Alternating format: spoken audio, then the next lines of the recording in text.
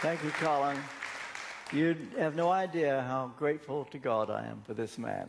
I love him, and Amanda, pray for them every day, and I've been doing that for years. But, you know, when I retired 10 years ago, I thought I was kissing London goodbye. But Colin has given me London back by having me here. We love it here. Wish we could live here. But I'm very grateful when I get to come. And he kindly allowed me to come to introduce this book. I'm going to be preaching on it, and pray that it will be a blessing. Anyway, God bless you. And now would you turn in your Bibles, please, to the book of Habakkuk. Now you that don't know better call it Habakkuk. But I had a word with Habakkuk. He told me he pronounces his name Habakkuk. Would you turn to Habakkuk? Here's how to find it. You go to Malachi. That's the last book in the Old Testament. Go back 5 books, and you get to Habakkuk. Okay? Go to chapter 2 and verses 3 and 4. Habakkuk 2, verse 3. For the revelation awaits an appointed time. It speaks of the end and will not prove false. Though it linger, wait for it. It will certainly come and will not delay. And then the next verse, he says, the righteous will live by his, that's a capital H, his, God's faithfulness. Now turn over one page, and now Habakkuk chapter 3, verse 17. Now, when you read this verse, remember that it was an agrarian society. They depended on rain, sun for their daily food. And here's what Habakkuk says. Though the fig tree does not bud and there are no grapes on the vines, though the olive crop fails and the fields produce no food, though there are no sheep in the pen and no cattle in the stalls, yet I will rejoice in the Lord. I will be joyful in God, my Savior. May God be pleased to bless the reading and the preaching of this, his most holy and infallible word. Brief word of prayer. Heavenly Father, I pray for the sprinkling of the blood of Jesus by your Holy Spirit to be upon every mind present right now, that their understanding of what I say and their perception will be as you intend, and upon my tongue that I'll be cleansed, that I'll say everything you want said, nothing you don't want said. May this be a word life-changing, that person who's here right now, who so needs this word, may be transformed, never to be the same again. And may this word bring great honor and glory to your name.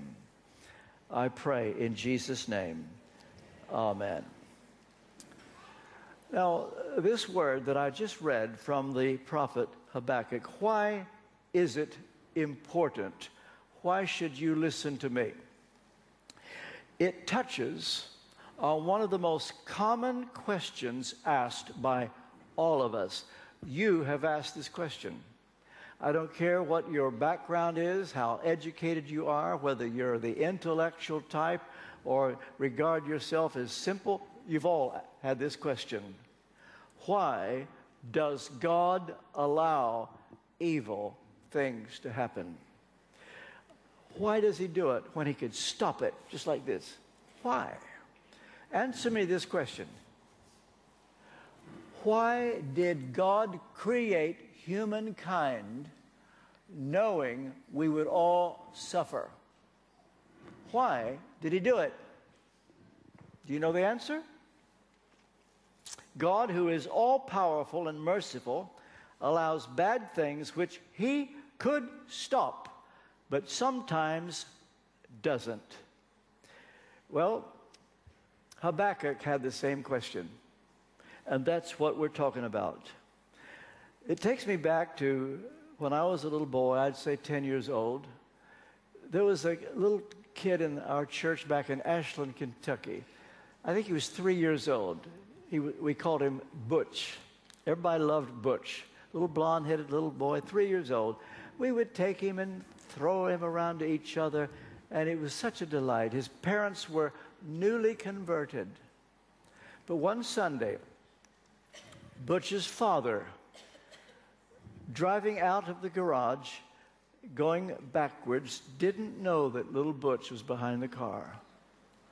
And he kept driving, and the dad could feel the bump as the tire went over little Butch. They rushed him to the hospital.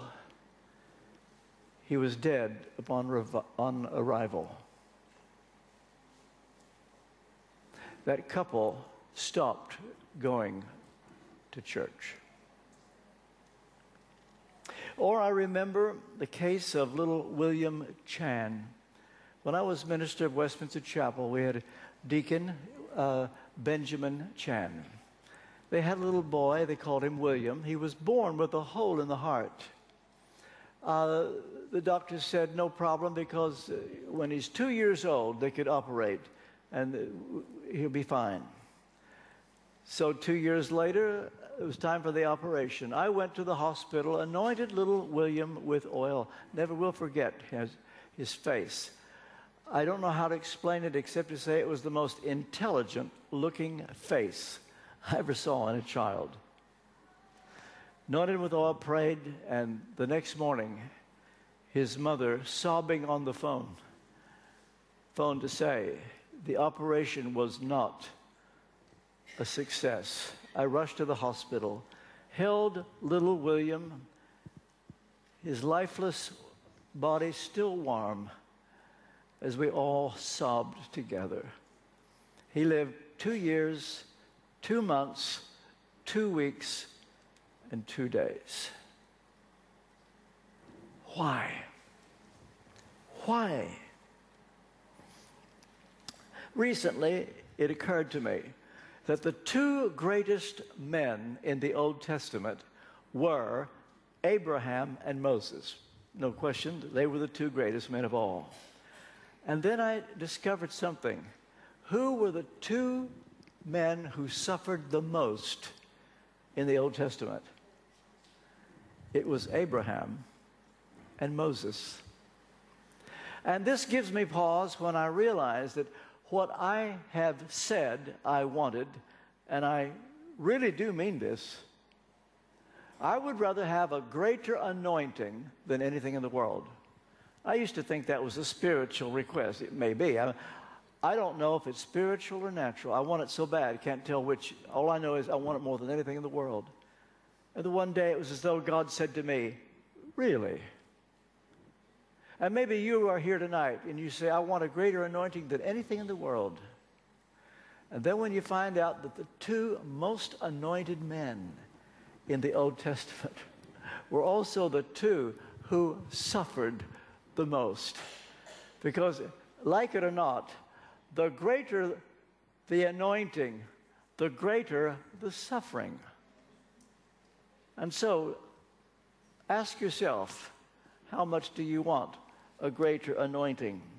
Now, in Acts chapter 7, verse 4, Stephen is before the council, and he makes this statement, that God promised Abraham an inheritance in the land of Canaan, but God gave him no inheritance there, not even a foot of ground. You read that. You see that. Have you ever read it yourself? God promised Abraham an inheritance in the land of Canaan, but he didn't get a foot of ground.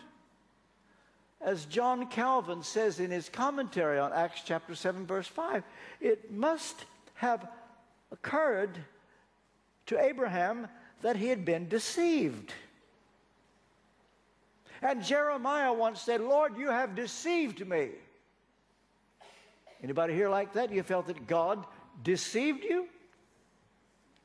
As for Moses, one day God turned up and said, Moses, I have seen the misery of my people, and I've come down to deliver them. And so when this was announced to the people of Israel, they were so happy. They carried Moses on their shoulders. He was the big hero.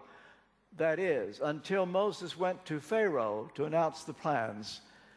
And from that moment, Pharaoh said, from now on, you still have to come up with the same quota of bricks, but you find your own straw.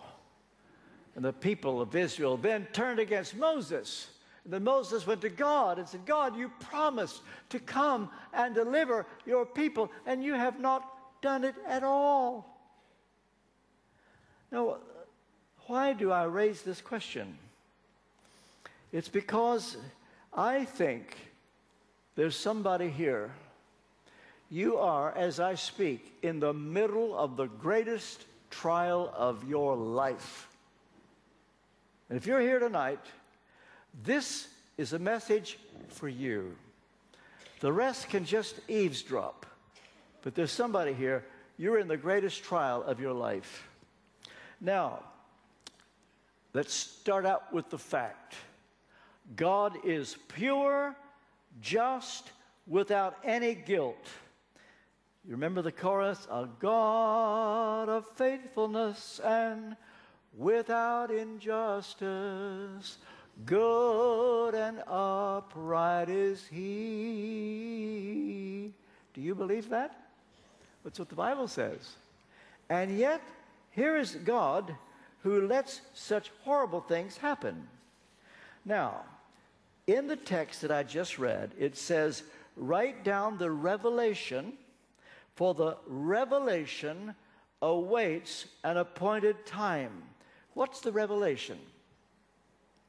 The revelation refers to the very answer to Habakkuk's prayer. Habakkuk wanted to know, why does God allow suffering and even seems to side with the enemy? If God is merciful and all-powerful, why does He allow evil, since He could stop it in a split second? But then God says, the revelation would be a long time coming, I'm afraid, Habakkuk. In fact, it speaks of the end. What does He mean by end? Well, it means the end, the last day. Throughout the Old Testament, they were looking forward to that day, the day of God, the final day. In our day, we would call it when Jesus comes. That is how long Habakkuk was going to have to wait for the answer to his question. Habakkuk might have said, well, thanks a lot, God. I'm out of here. I have nothing to do with you anymore. I wanted the answer now. And God says, in the end. But you know what? Something happened to Habakkuk. He came to terms with it. And so he says, though the fig tree does not bud, and there are no grapes on the vines, though the olive crop fails and the fields produce no food, though there are no sheep in the pen and no cattle in the stalls, yet I will rejoice in the Lord. I will be joyful in God, my Savior. Now, in a word, Habakkuk let God totally off the hook. So when I've written this book, Totally Forgiving God, it means letting God off the hook. As long as you keep Him on the hook, you're saying, I demand an answer. I want to know what's going on. I demand to know. Or you can say, I'll let you off the hook. Because you said, in the end, you will clear your name. And I'm going to wait till then. And I'm going to trust you in the meantime. In a word, Habakkuk totally forgave God. When I was a senior in high school, back in Ashland, Kentucky, I was 17 years old. I was called out of the classroom into the principal's office, and I thought I was in trouble. They said, no, there's a phone call for you. And it was unusual to be called out of class for a phone call, but I picked it up, and it was my uncle who said, your mother has just had a stroke, and your father is on the way to pick you up. I said, oh, is she going to be all right? He said, your mother is a very sick woman. We went to the hospital, and there my mother lay in bed, unable to move, paralyzed, and not able to speak. But over the next few weeks, my father, who believed in divine healing, brought in 5 different people to anoint her with oil. 3 of them said, and this is their phrase, they prayed through. You know that phrase? Prayed through. God was going to heal my mother. Don't worry, they said, Mr. Kendall, your wife will be healed. God has told me she will be healed. And then I never will forget one morning as my father came up the stairs to wake me up to say it's time to go to school, he came running up the stairs and said, son, I've got wonderful news. God has just revealed to me he's going to heal your mother. She's going to be fine. And then a couple days later, I myself got a word. And I said, God has told me she's going to be healed. Well, it was about that time that our high school band, I played the oboe. Bet you didn't know that about me. I played the oboe. And we were given a great honor to go to Washington, D.C. and play at the Cherry Blossom Festival. And we were so excited, but I thought I wouldn't go because my mother's too ill. No, my mother said, you go. My dad said, go. So it was an overnight train trip to Washington from Ashland, Kentucky. Arrived at the station the next morning and went to a restaurant next door to the station and immediately called my Aunt Frida, who happened to live in Washington. I said, hi, it's me. She said, where are you? I said, it's RT. I'm here in Washington. I know. Where are you? Oh, well, I'm at a restaurant next door to the train station. She said, don't leave. Uncle Millard is coming to get you. What do you mean? Just stay there. What is this? Your mother passed away this morning. I remember it as though it were yesterday. I've never recovered. My father was afraid I would lose my faith. For some reason, I didn't. All I know is it was a horrible thing. I was so sure she'd be healed. Now listen, that episode does not qualify me to preach this sermon. Some of you have gone through a lot worse than that. What does possibly qualify me is 57 years in the ministry where I've listened to people. You perhaps know I was across town in Westminster Chapel for 25 years. I bet you'd never guess the most common question I got in 25 years.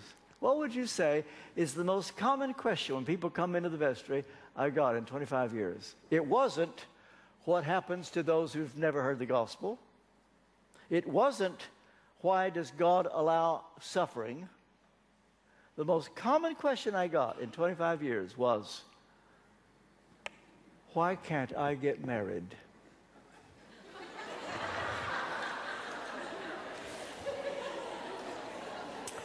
I've got a feeling there's somebody here with that question. But that's it. Or, why does God not answer my prayer? Why, when I rededicated my life, did all these bad things happen? But I can tell you the most difficult case, moment, question that I ever was faced with in 25 years. One moment. There was a German girl who had muscular dystrophy, had a speech impediment besides her German accent, walked with a limp. She would come in almost every Sunday night And before she would leave, she would say to me,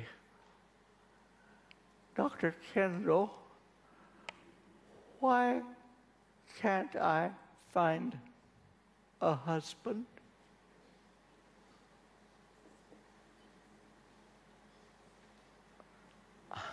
I would look at her and say, I don't know. I don't know. And I would pray with her, and she would leave, and she'd be back the next week.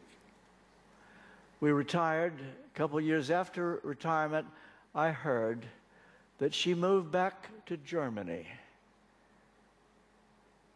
and took her own life. Why? Why? Why does God desert me, you ask, in the time at my lowest point? Why doesn't God heal me? Why, when I served the Lord all these years, have I lost my job? I don't know. Well, we read that God gave Abraham no inheritance there in the land of Canaan, not even a foot of ground. But God promised him that he and his descendants after him would possess the land. Abraham could easily have felt betrayed. But you know something? He did what I'm going to ask you to do if you need this sermon. I call it breaking the betrayal barrier. If there's anyone here, you feel that God has betrayed you. Now, I've talked to people that say, well, I've never felt that God betrayed me. I understand that. And I've talked to people that have actually said, I've never felt God let me down. I want to say to them, well, now, how long have you been a Christian? Or how old are you? Life isn't over yet. But maybe you haven't felt betrayed. Abraham did. Felt betrayed. You may know that in the 20th century, one of the greatest aeronautical feats was when they broke the sound barrier, when an airplane could fly faster than the speed of sound. It was a great feat. But what I'm putting to you tonight is a greater thing than that. That's to break the betrayal barrier. And now, when you do that, I want you to know you are an unusual person. I speak as a pastor who been experienced with people coming into the vestry with all kinds of problems. I can't prove what I'm about to say statistically, but if I were to guess, I would say that roughly 9 out of 10, when they feel betrayed by God, just back off and say, thanks a lot, God, I'm out of here.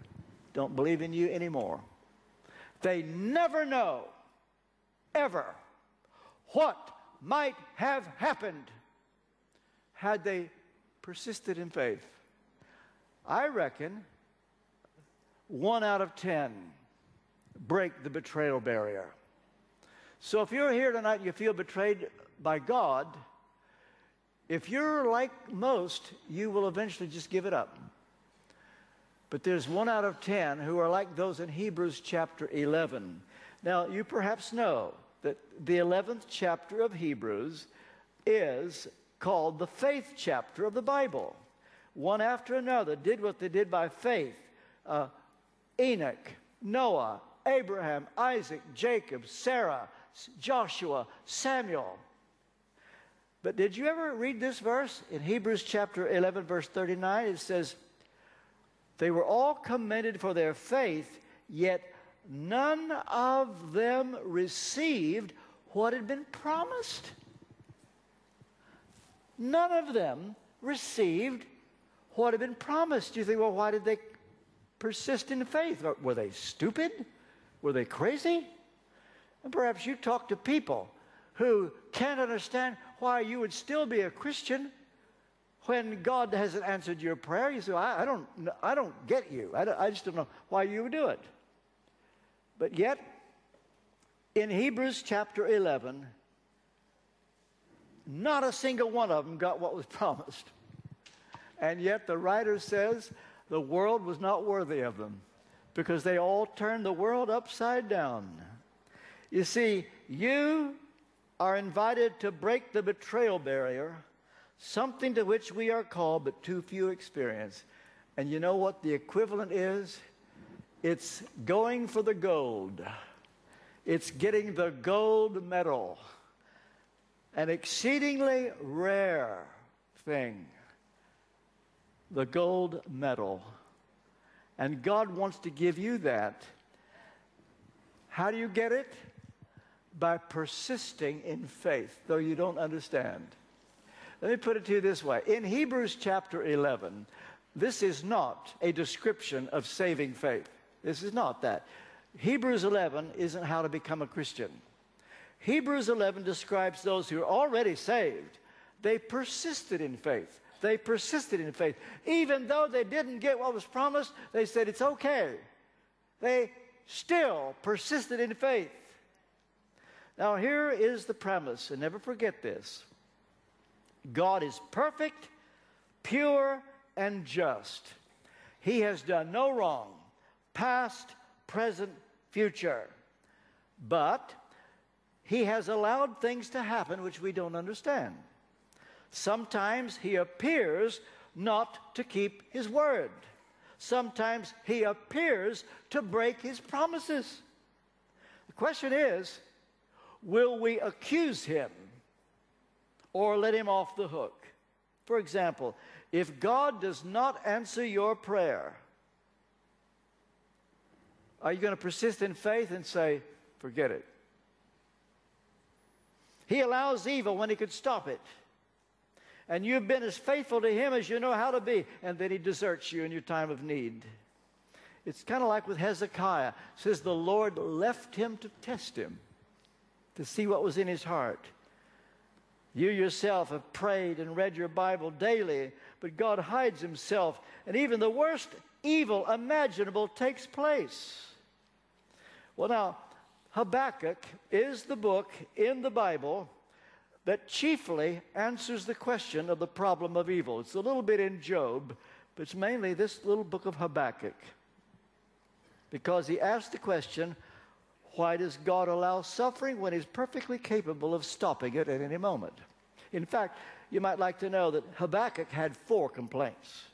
Number 1, God does not answer his prayer. Number 2, God looked the other way when violence came upon His own people. 3, God's own covenant people are having to endure injustice. And 4th, God tolerated evil. And Habakkuk says, I want to know. I want to know why. And I want to know now. Have you ever been like that? I need to know. When I was at Westminster Chapel, we had some hard days. There were some tough times. And I had a group of people that didn't like me very much. And I opened my Bible one day to this verse in 2 Thessalonians chapter 1. Here's what it says. God is just.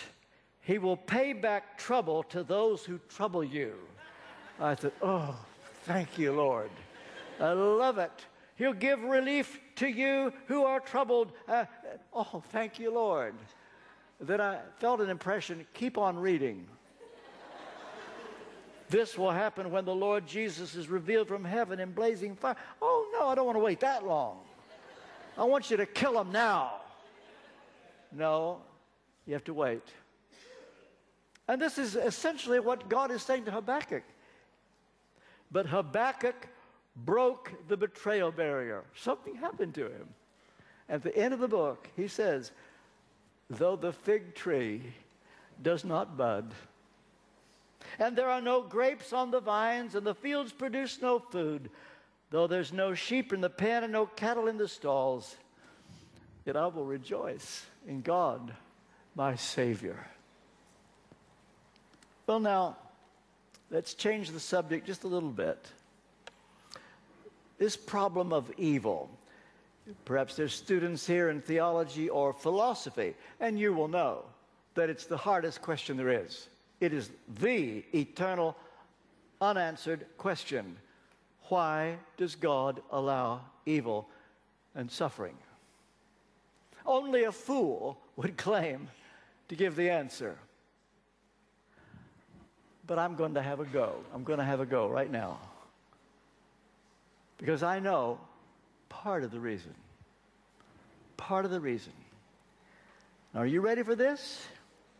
It's so that you might have faith. So that you might believe. You need to realize what a privilege it is to have faith. To get to believe. Let me put it another way. There are two worldviews when it comes to faith. There's the secular view and the biblical view. The secular view is seeing is believing. The biblical view is believing without seeing. Hebrews 11:1, faith is being sure of what we hope for and certain of what we do not see. So, the secular view is, I will believe it when I see it. You ever heard that phrase? I'll believe it when I see it. But when you see it, it's not faith anymore. When you see it and believe it, that's not faith. It's only faith when you don't see but still believe. Well, it's like at the cross, the centurions said to Jesus, "Hey, Son of God, come down from the cross so we can see and believe." See and believe. That's the secular view. Had Jesus come down from the cross, then they would see, but it wouldn't be faith then. Faith, to be faith, is when you don't see, but still believe. Some years ago, when I first started my ministry at Westminster Chapel, I had an amazing breakthrough reading the Scriptures. I wish this happened to me every day, but it happened then at least once. And I was reading from the 11th chapter of John because I was going to preach on Lazarus being raised from the dead. And as I read this verse, I saw something I'd never seen in my life. John 11:15, Jesus said, "Lazarus is dead, and for your sake I am glad I was not there, so that you may believe." Here's the story. Lazarus was a close friend of Jesus. He had two sisters, Mary and Martha. One day, Lazarus took deathly ill. So Mary and Martha did the predictable thing. They sent word to Jesus, except that Jesus was quite a distance away.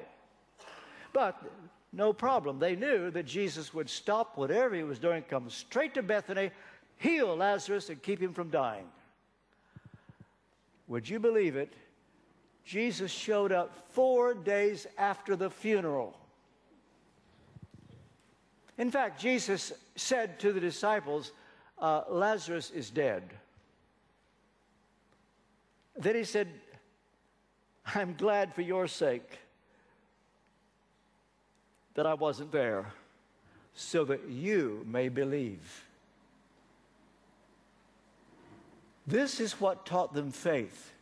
Let me put it another way. Suppose every time you prayed just like that, your prayer's answered. You ask God, answer.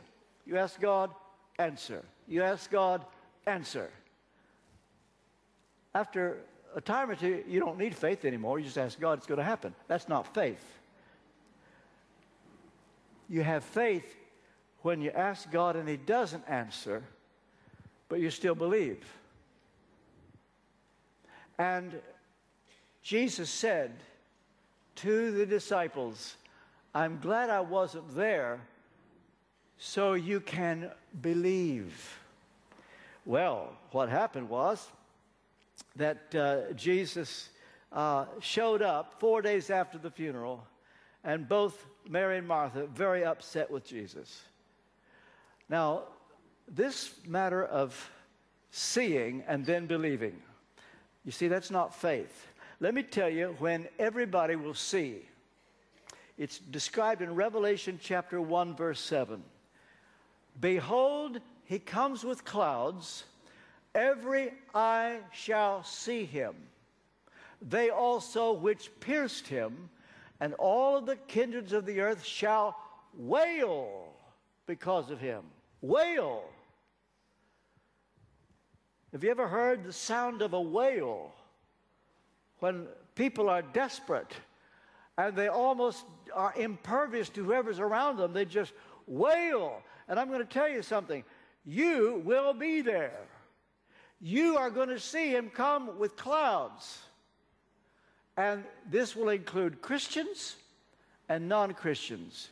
The non-Christians are those who are going to wail because they're going to say, oh God, I believe now. I believe. Too late. It won't be called faith then. Because when you see, it's not faith anymore. This is why this is a precious time. At this moment, you have the privilege of believing. Because one day you won't have that privilege. When every eye shall see him, everybody's going to believe. But it won't be faith. This is why the Bible says now is the accepted time. Today is the day of salvation. Let me ask you a question. Do you know for sure if you were to die today, would you go to heaven? And if you stood before God, and you will, and he were to ask you, and he might, why should I let you into my heaven? What would you say? Well, now that's the question. Well, now, Prophet Habakkuk, he's our hero. He did not get what he wanted. He wanted the answer right now. But God did answer, but not the answer Habakkuk wanted. He says, wait for the revelation, though it linger, wait for it. It will certainly come and not delay. It speaks of the end. Habakkuk could have said, no, I won't wait that long. But he said yes. And according to Habakkuk chapter 2, verse 4, Habakkuk was justified by faith. Did you know there are two ways you're justified by faith according to the Old Testament? One, when you believe the promise, like Abraham. Abraham was very discouraged one day. He was getting old. Sarah was too old to have children. Abraham was a very wealthy man. He had a servant, Eliezer, and Abraham said, God, am I to leave my wealth to Eliezer? And God says, Abraham, go outside and count the stars. And he started counting the stars. And God said to Abraham, so will your seed be. Abraham might have said, nonsense. He might have said, don't joke with me. But you know what? It says he believed it. And God said, good. For that, I count you righteous. That is used in the New Testament. Once we transfer the trust that we had in our good works to what Jesus did for us on the cross, God puts to our credit righteousness. Some, when they hear the gospel, the idea that you will go to heaven because Jesus died for you, they say, don't joke with me, that's nonsense, I don't believe it. But then there are some who say, I believe it. And God says, good, I call you righteous. The other way it can happen, according to Habakkuk chapter 2, verse 4, quoted 3 times in the New Testament, when you take God at his word and are willing to wait to the end, and you can say with Habakkuk, though the fig tree does not bud, I will rejoice. Well, now the question is, how do you forgive God totally? Well, I'll tell you why, or how to do it. 5 things. 1, be totally honest with God. Tell him your complaint. You may say, I'm kind of embarrassed to say, God, I'm disappointed in you. I don't like it that I don't know. God can cope with that.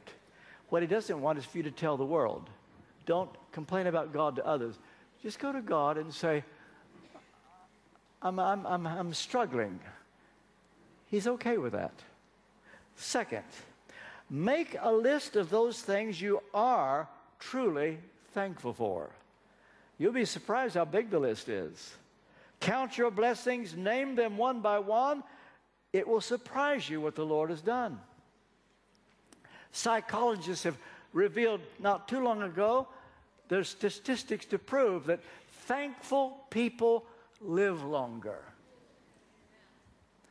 Count your blessings. 3, fight self-pity and a feeling of entitlement with all your heart, because giving into those things just pleases the devil.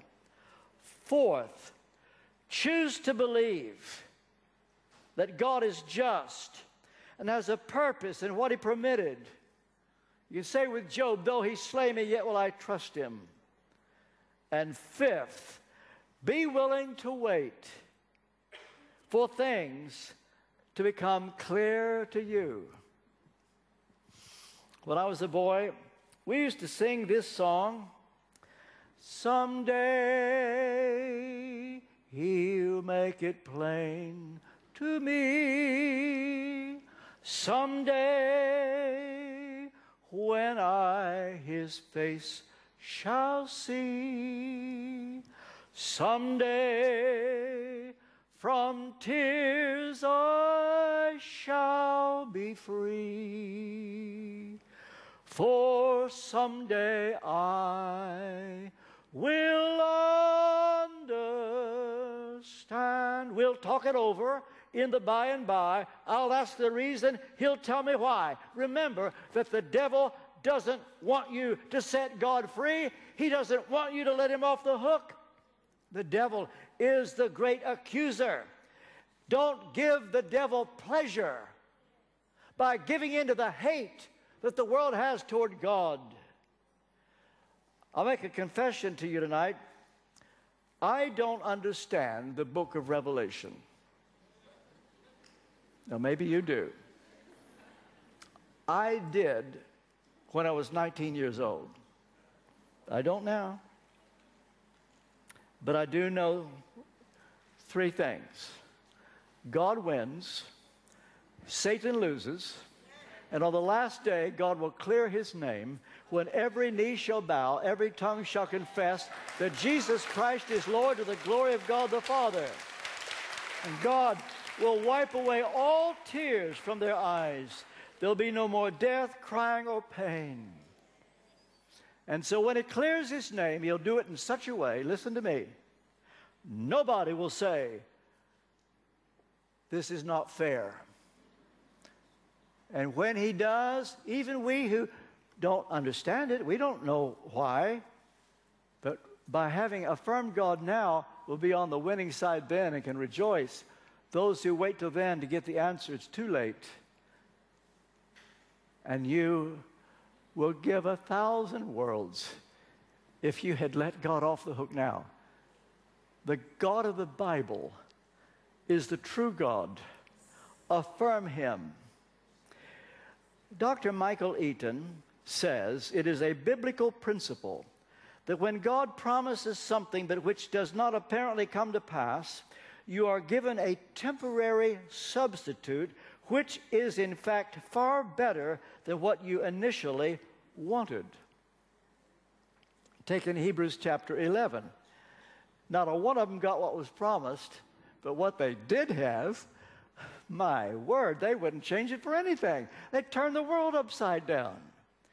Or perhaps you know the story of Johnny Erickson Tata, who in a diving accident became quadriplegic, paralyzed from the neck down. Thousands have tried to pray for her, see that she got healed. She's never been healed. But you know what? Instead of getting healed, she's got a ministry to millions around the world. She's become a household name. She told me, she doesn't want to be healed. The Apostle Paul had a thorn in the flesh. Don't know what it was, But it was so horrible, he said, I asked God 3 times for it to go. And one day God said, what if I just give you a lot of grace? Oh, says Paul, I'll take it. And that was better than having the thorn removed. And whatever it is in your life, you can take this to the bank. When God says no to your request, it's because what he has in mind for you is better than what you originally wanted. Back to the story of Mary and Martha. When Jesus finally showed up, you know what they said? Lord, if you had been here, our brother wouldn't have died. They were angry. They were blaming Jesus for Lazarus' death. Jesus didn't moralize them. He didn't make them feel guilty. He didn't say, stop it. If you'll just be quiet, I'm going to raise him from the dead in about 5 minutes. Just stop it. No. The Bible says he just wept with them. He wept with them. He knew that they didn't know what he was going to do in 5 minutes. And Jesus knows that we don't know, and he weeps with us. And then it turns out that the strategy all along was to raise Lazarus from the dead. Had Jesus answered the prayer of Mary and Martha, we would never have known what God could have done. It turns out that raising Lazarus from the dead was a better idea than keeping him from dying. And God always has a plan better than what you wanted. Rick Warren says, when I face any apparent contradiction in Scripture, it is due to my limited capacity. In other words, when the Scriptures seem to contradict themselves, the problem lies with my inability to understand, not because Scripture contradicts itself. That, my friend, is the quintessence of breaking the betrayal barrier. You affirm God. You don't have the evidence, but you just affirm him without the proof. And that's breaking the betrayal barrier. Well, I close now. What if someone here tonight, you come to terms with the fact that your most earnest prayer will not be answered? What if you come to terms with the fact that you won't be healed? What if you come to terms with the fact you won't get married? What if you won't get the reconciliation you want? What if the revival that you were praying for isn't coming? What if you come to terms with the fact that you won't have children? What if you come to terms with the fact that those people who won't forgive you will always hold a grudge? What if you realize that the faulty verdict from that uncaring judge will not be reversed? What if that enigmatic situation that has always bedeviled you will always remain an enigma? What if you go to your grave unvindicated, and the people out there will always believe those lies? What if there will be no clarification of those difficult verses in the Bible? What if that prophecy given to you will remain unfulfilled? What if that disability you have lived with won't go away? What if your nightmarish marriage will go on and on? What if you won't get the job you wanted? What if you don't get to live in the house of your dreams? Can you say, though the fig tree does not bud and there are no grapes on the vines, though the olive crop fails and the fields produce no food, though there are no sheep in the pen and no cattle in the stalls, yet I will rejoice in the Lord, I will rejoice in God my Savior. If you can say that, the angels say, congratulations. You have broken the betrayal barrier. You've won the gold. You've joined the big leagues, the realm of the patriarchs, Abraham, Isaac, Jacob, Habakkuk, Ezekiel. You've entered into the major leagues. Pretty good company, if you ask me.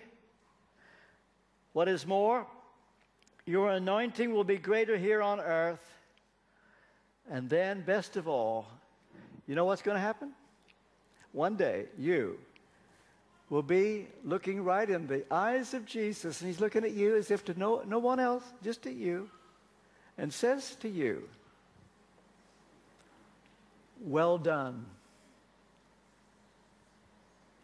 Can you imagine the joy? I watch the Olympics as you do, and that moment when the person who wins the gold stands there and hears their national anthem of their country. All they worked for, all those years, it's now happening. They got it.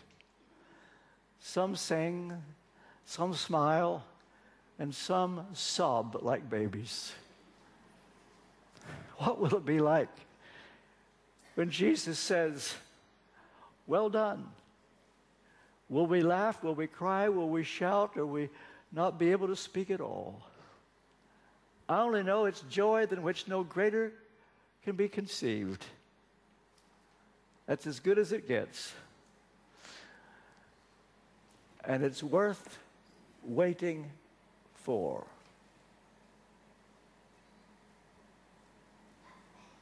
Shall we pray?